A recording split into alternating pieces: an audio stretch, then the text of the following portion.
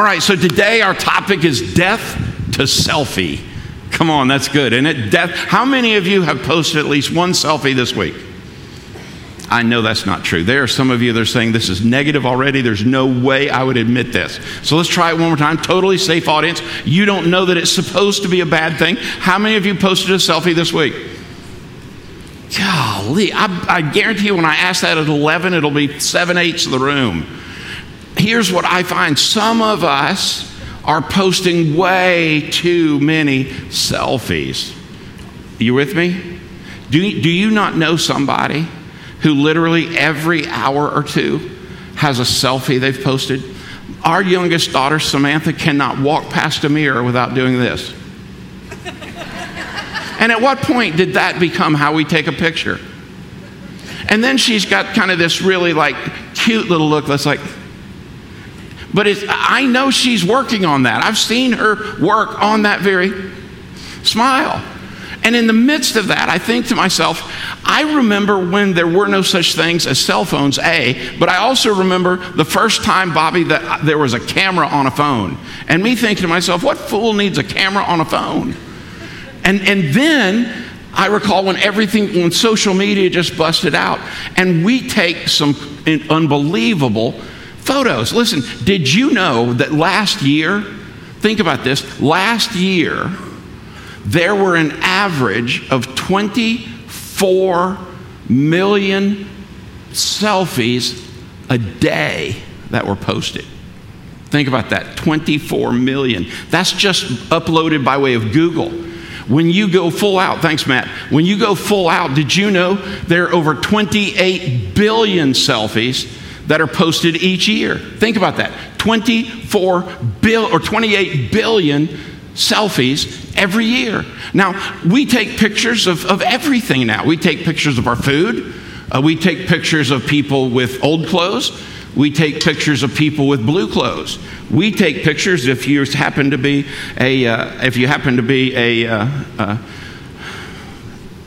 here we go. Now I can think better.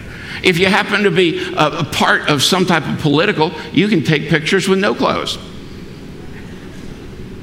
If you are somebody that is on Fox News, you may have sent an inappropriate photo. But we have pictures of everything. And by the way, haven't we determined that it didn't really happen until we took a picture of it? Like if you go to a ball game, what is the first thing you do? You check in and take a picture and you post where you're at. You know why? Because things are good. You know what I rarely see on Facebook? I rarely see this thought on Facebook. Man, I have made the most stupid decision of my life and I want to share this with you. I rarely see somebody who say, you know, I completely blew it today. Let me take a selfie of how miserable my surroundings are, and I want you to see that. Now, there are a lot of good that comes from social media. I get that. But today's topic about death to selfie isn't really about saying that selfies are bad. Now, I would be willing to say that almost every study under mankind would say that there is a line in which there are too many selfies that breeds narcissism and self-love and a host of mental health challenges that come with this, including we never measure up to whoever takes the better picture. I'm not even going to ask you this. I know that many of you know that when you take your picture and you put that app on your phone that can clean up the wrinkles of your face and make everything look beautiful, that you know when we look at that, we know that, right? Y'all know that when we see that picture, we know that up close, you've got lines going here and you got splotches going there. And this chin thing, when you pull it out a little bit, does not look like who you are. And when your teeth get that much whiter, even though you drink 1.5 gallons of coffee a day, we know that's not right. I mean, all these things happen, but they don't happen in the sense of they're in a void. Today they happen where the world can see it. But now, even before we had selfies or the thought of selfie sticks, I mean, don't you know you had all the time there was somebody in your family, there was some family member that anywhere you looked, even in the days of Polaroid or having to be able, pre-digital photography where you had to take and actually drop film off to be developed somewhere, there was always somebody in your family that they were always in the center of the picture. weren't they? Just think of who they are in your family now. They had to be there. Listen to what was said about selfies by Teddy Roosevelt's daughter. Here's what she said. I thought this was pretty interesting. Father always had to be the center of attention. When he went to a wedding, he wanted to be the bride. When he went to a funeral, he was sorry he couldn't be the corpse. I mean, this is an unhealthy perspective of selfies. A couple Sundays back, I asked you to write down a unique prayer request that only God could solve. And I was so shocked that hundreds of people lined this room and they dropped these off. And I only did it in 1 hour, but there were hundreds and hundreds of these. And through the week, as I prayed for those, and there were so many, I carried it over into some of this week, just praying for these folks. I found that there were some pretty unique commonalities in all of those prayer requests. We had a lot of folks that spoke specifically about mental health. We had more than anything talk about marriage. What we found in here was people that wanted to become healthy. I saw all kinds of things talking about the need for their spouse to be something else, or their children to be something else, or they wanted to be something else. Over and over, I found the commonality, but the biggest commonality I found was this, that in every case, nobody could do that on their own. Nobody could accomplish the task on their own. Everybody needed some sense of divine, not only inspiration, but divine association that came along with the divine revelation. That in the midst of all this, we brought a ton of requests that said, I cannot do this on my own. I need somebody else to happen. I can't do it on my merit or my will or my discipline or my hard work. I can't make all that happen. They all require the power and the presence of the divine. Now, I think about that and I say, well, the degree to which you believe that seems to come through in the percentage of which that is responded to. You see, here's what I know about the divine. The solution is found in the listener, not in the request. Oftentimes we get this in our mind that, okay, if I could talk to God the way so-and-so talked to God, then I might have my prayers answered the way they do. But the fact is that the answer is not in how you say the prayer. The answer is not how eloquently you can offer the prayer. It's not about how well you think you know God because you have a back door into his study. It's not because you've done so many good things. It is simply God himself that says when we get ourselves in the posture where we care less about us and more about us being like him, then we can have a death to selfie. And this is when God takes that and does his best work in our life. This is when we find that we cannot live a holy life when our entire perspective of life is about us. We cannot live a holy life when in our life we have filled ourselves with so much of us that we cannot empty ourselves enough to get where there's the presence of God to take over. We cannot have any prayer that God cannot answer, but we cannot have any hope of that prayer being answered when it is completely saturated with us. You see, the very nature of praying leads us to the nature of deserving anything that is less than awesome. Now watch this. When I think about how our prayers get answered, and I study the Lord's Prayer, or I study the host of scriptures we're about to use, I come to this one desperate idea.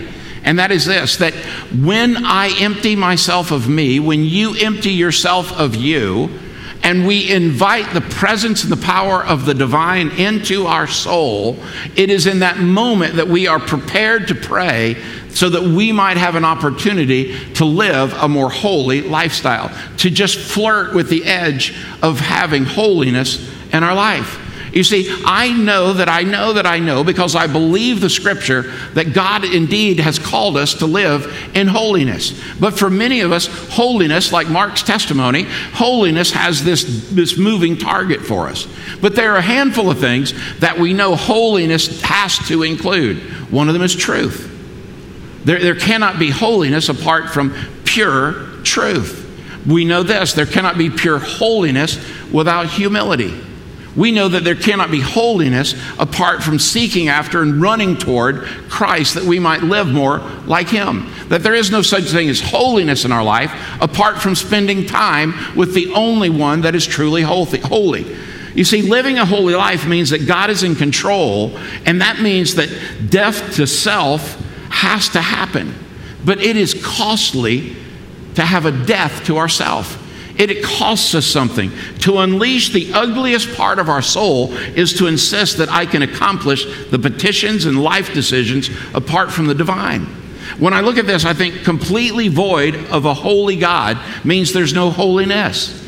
And so if we look at this and say, I want all that God offers for me, I want everything that Jesus promised me, I want the Spirit of God to direct me and guide me, I want all of these things to happen, but I don't want to pay the price for it, then you've already determined that mediocrity in your spiritual life is certainly fine. Where I get baffled is when we have such a zeal to move up a corporate ladder, or we have such a zeal to make more money, neither of which are wrong, by the way. But when we put them above the place of God, we have said we don't need to live our lives in holiness, that we don't need the God of all holiness, that we don't need the divine to take over our soul. We don't need to die to ourselves and live for him. We can just do it all on our own. Well, based on what I've seen about your prayer requests in my own life, I can honestly say, I know I can't do it alone, and I can tell you, you can't either. Now, you got folks in here that are type A, high D. They're ready to tackle the world. I mean, these are the folks that start wars and end wars, and these are the folks that accomplish great things. And many of us in that world think, well, I can just tough it out. I'm tougher than this. I can do this. I can make it through. But over and over and over, we find in Scripture where the Word of God says, no, you can't. You cannot experience holiness in your real estate office with him. Without him. You cannot find holiness on the job site apart from him. So what I'm trying to say to you is this: there's nothing wrong with what you're doing, but you've got to let God take control of all of that if there's any hope that holiness can happen. Paul was so serious about the concept of holiness that he tells us in the Scriptures that we must relinquish our own control of our own lives and die to them, so that we might lay claim to the fullness of Jesus. Over in the book of Romans, chapter 6, verse 6, listen to what the text says.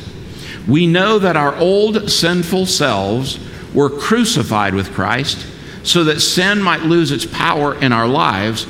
We no longer are slaves to sin. This is why we can sing, there is power in the name of Jesus.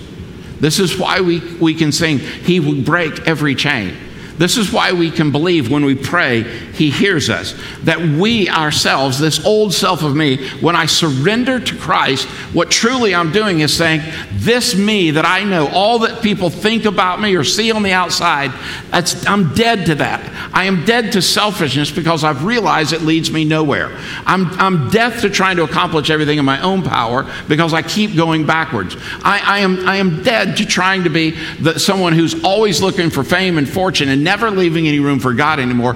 And it's a surrender that says, Lord, I'm willing to let you take all that I have, including my selfish, sinful life, and die to that so that sin might lose its power in our life. But how would I know that? Because at the end, it makes this promise in that text. We are no longer slaves to sin. Well, how do we know that? Well, Jesus came. God the Father sent God the Son, Jesus, so that he could accomplish everything necessary that we could live in holiness with him, that we could live in right relationship with God. Now, when Paul is writing this, he's writing with a metaphor that he uses over and over and over again in his writings. Listen to the words that he wrote to the book of Galatians, bless you, into the book of Galatians, where I think when he says in chapter 2, verse 20, we get it even better. My old self has been crucified with Christ.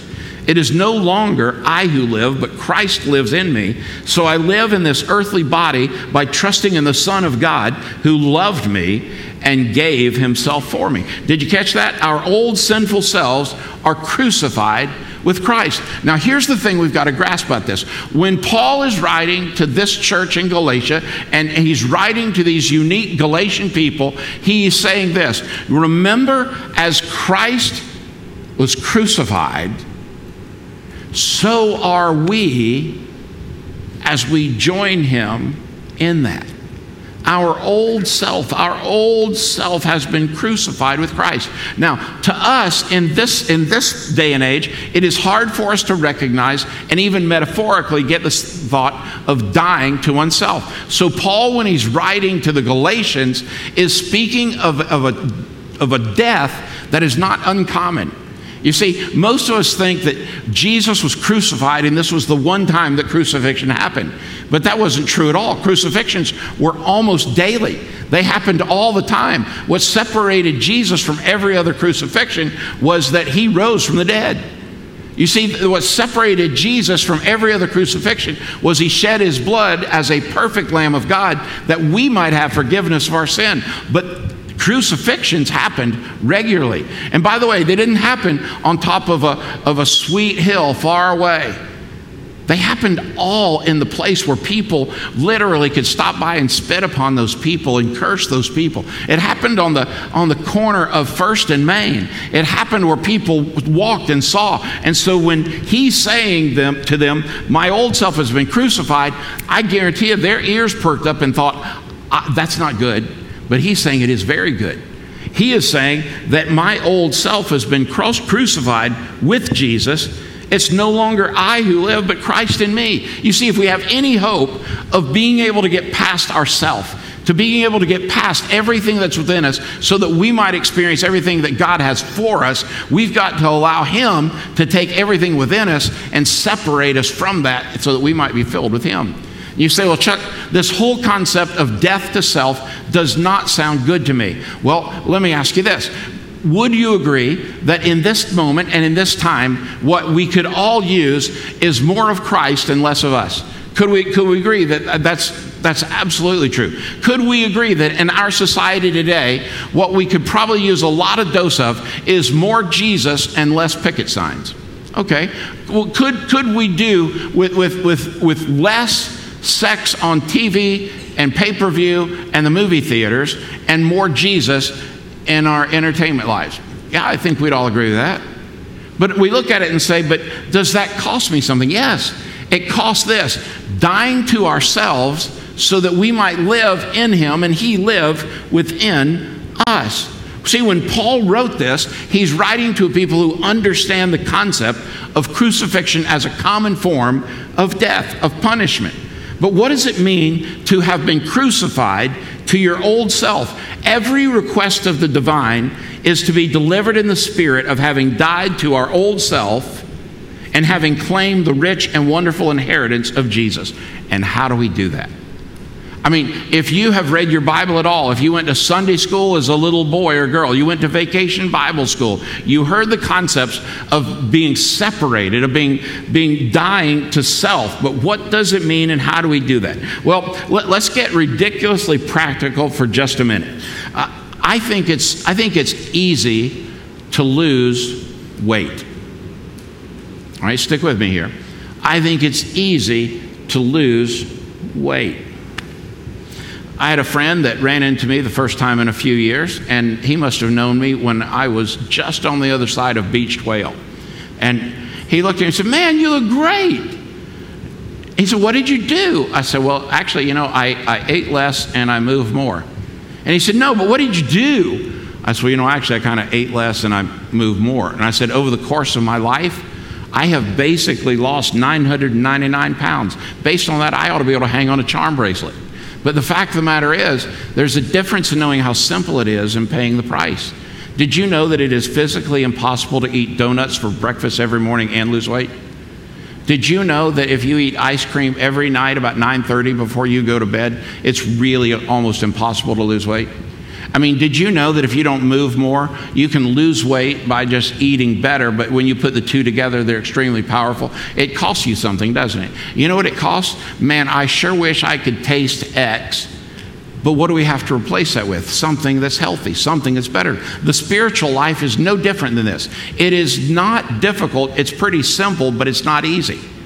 Do you see what I mean? It's simple, which is less of me, more of Jesus. You know, Jesus said the person who is the greatest man ever born was John the Baptist. What did John the Baptist say that we remember him for, other than at the baptism of Jesus? We remember John the Baptist saying, look, that's the Lamb of God who takes away the sins of this world. I'm not worthy to tie his sandals. There must be more of him and less of us. This is what we're looking at if we're going to experience this wholeness. To die to ourselves is less of us and more of Christ in our life. I've discovered that losing weight is simple, but it's not easy. I've learned that walking with Christ is simple, but it's not easy. You see, I really like food, and the food I like is not the food that I can eat a lot of. Well, you know what? In our spiritual life, in theory, there's no difference between theory and practice. In practice, there is what Yogi Berra said. Now think about that. Does that make any sense at all? This is how I think we tackle a lot of our spirituality. We take a Yogi Berra-ism and say, you know, in theory, there's no difference between theory and practice, because in practice, there is. And you look at that and you think, how could he say something that ridiculous? Well, number one, he's Yogi Berra. But number two, it's this understanding of trying to figure out, why is it so difficult? You see, in theory, living a holy life is simple. You simply do what God wants you to do, done. But what about in practice? Well, it's not easy. Some 2,000 years ago, Paul wrote Romans chapter 7, verses 18 and 19. And here's what he said. And I know that nothing good lives in me, that is, in my selfish nature, in my sinful nature. I want to do what is right, but I can't. I want to do what is good, but I don't. I want to do what is wrong, but I do it anyway. Sound familiar? I mean, it's almost like, you know, every day there's a certain amount of things that I am just going to totally mess up. I'm going to make a poor decision here. I'm going to say something inappropriate there. I'm going to do something that isn't Christ-like or holy in this perspective. And it sounds so familiar. Well, I look at that and think, and if that was all Paul wrote, then we would feel like there's no hope for us tomorrow. Because Paul is even saying, we're talking about the Apostle Paul, I want to do good, but I don't. I want to act right, but I don't. I want to be right, but I'm not.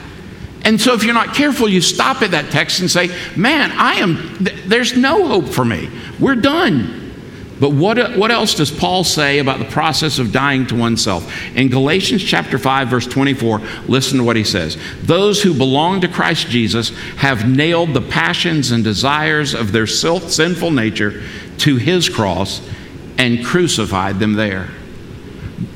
Paul is saying, for you and for me, every selfish, sinful desire you can bring to Christ, and at the feet of a dead, buried, and risen Savior, leave it there. I know a lot of folks who have put their hope on their ability to do something better tomorrow. I know a lot of folks who've decided we're going to do better tomorrow. You see, dying to self isn't simply thinking more of others. Although that's a biblical death to selfie is trusting in and accepting all the divine has in store for you. But to accept all that the divine has for us requires us to be receptive to his voice, to be receptive to the things that he has placed in our life that we might see as interruption and God might see as possibility. And we look at this and say, in the same way that while most everybody would agree Chuck should lose more weight, and although many of you found it essential to share that with me, you can't lose my weight. You can only do yours. Just like you can't count on this church or me for your holiness, you've got to choose it.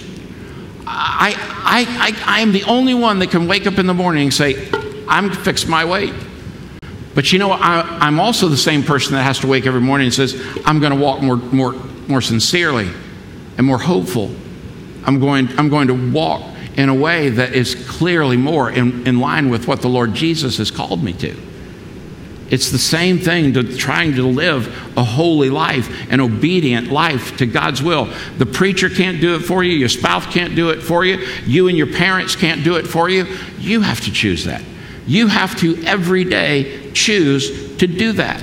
And you see, I look at that and I think, while God can't or won't do it for you, in the sense that he won't take you away, he's going to give you a free will. He's going to say, you pick.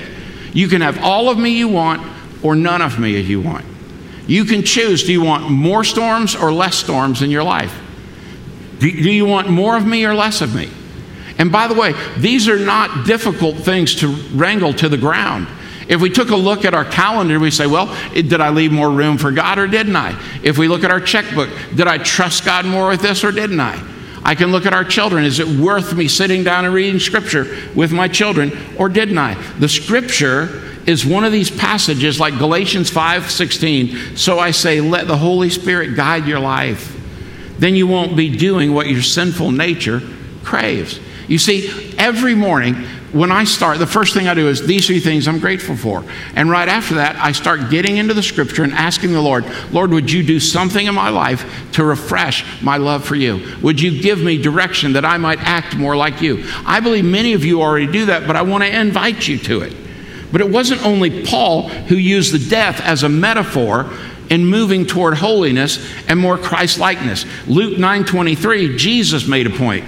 He says, then he said to the crowd, if any of you wants to be my follower, you must give up your own way, take up your cross daily, and follow me. How often did Jesus say we have to die to ourselves and follow him? He said it's a daily struggle. Now, to put that in context, if you took that term, used in its original form, here's what you would find. It's not just, okay, every day at 7 a.m., it is every moment, every millisecond, every second, every minute, every hour of every day.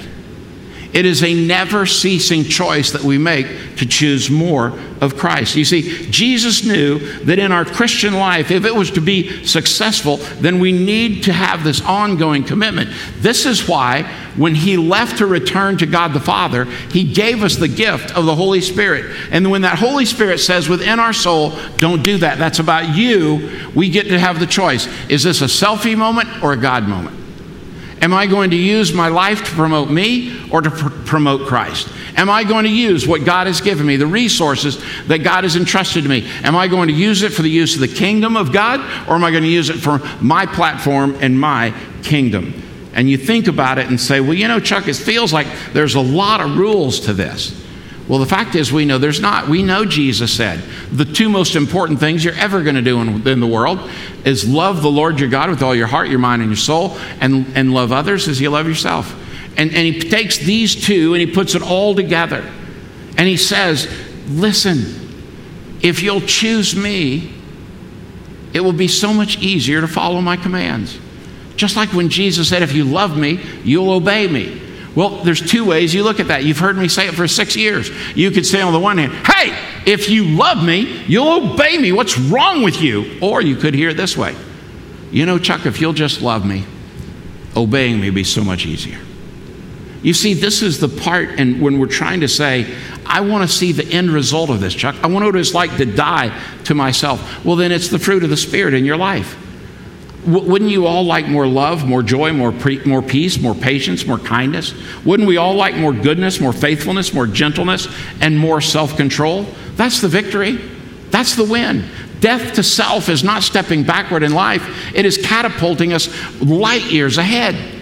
It's the ability to say, death to selfie is a daily grind. It is an hourly effort and a second-by-second battle.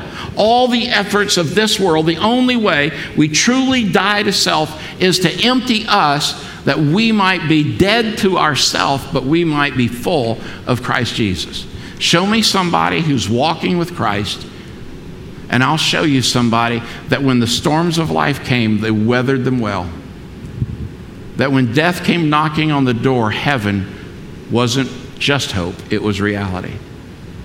Show me somebody who's been dead to themselves and resting and living in Christ and allowing Christ to live in them, and I'll show you someone who's living their life even in the middle of the storm with a peace-filled soul. So I guess I'd ask you, is dying to yourself worth having peace in your soul?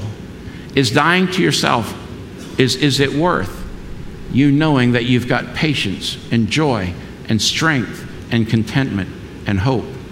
And I would say that any of us, if we knew that we knew that we knew that's what would come to dying to ourselves, we would find ourselves in the ability to say, Lord, it's not me, it's all you.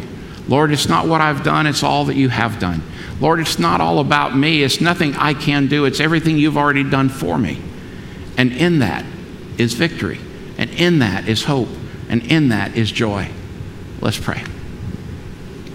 My friend, I want to ask you in this sense of death to selfie, do we have the ability, Lord, to trust you more and more? Lord, I want to ask that you would give everyone here the ability to trust you. And there may be people who would say right now, Chuck, I can't die to myself because I don't have anybody to live for. And this is where Jesus comes in. And you could say, Jesus, I trust you. I trust you with my life. I trust you with my eternity. I want to live more for you. Would you forgive me? I want to turn my life around. I don't want to live for me anymore. I want to live for you. Lord, thank you for dying for me and raising from the dead for me as payment for my sin. Lord, I want to die to myself, but I want to live in victory in you. Lord, I want to turn my back on my selfish way, and I want to open my heart to your holy way. Lord God, I have lived my life as a lukewarm believer for 50 years or 40 years or 20 years or 10 years. Lord, I don't want to live in a life of mediocrity anymore. I want to live where my soul is hot on fire for you, and I have emptied myself of selfishness. I've emptied myself of sinfulness, and I invite you into my life that I might be in this season holy before your eyes. So Lord, would you do what only you can do? And the folks watching online and the folks watching in this building, that this week we might choose you in every moment of every second, of every minute, of every hour, of every day. And may we choose to die to ourselves and live because of you. In the name of Jesus we pray. Amen.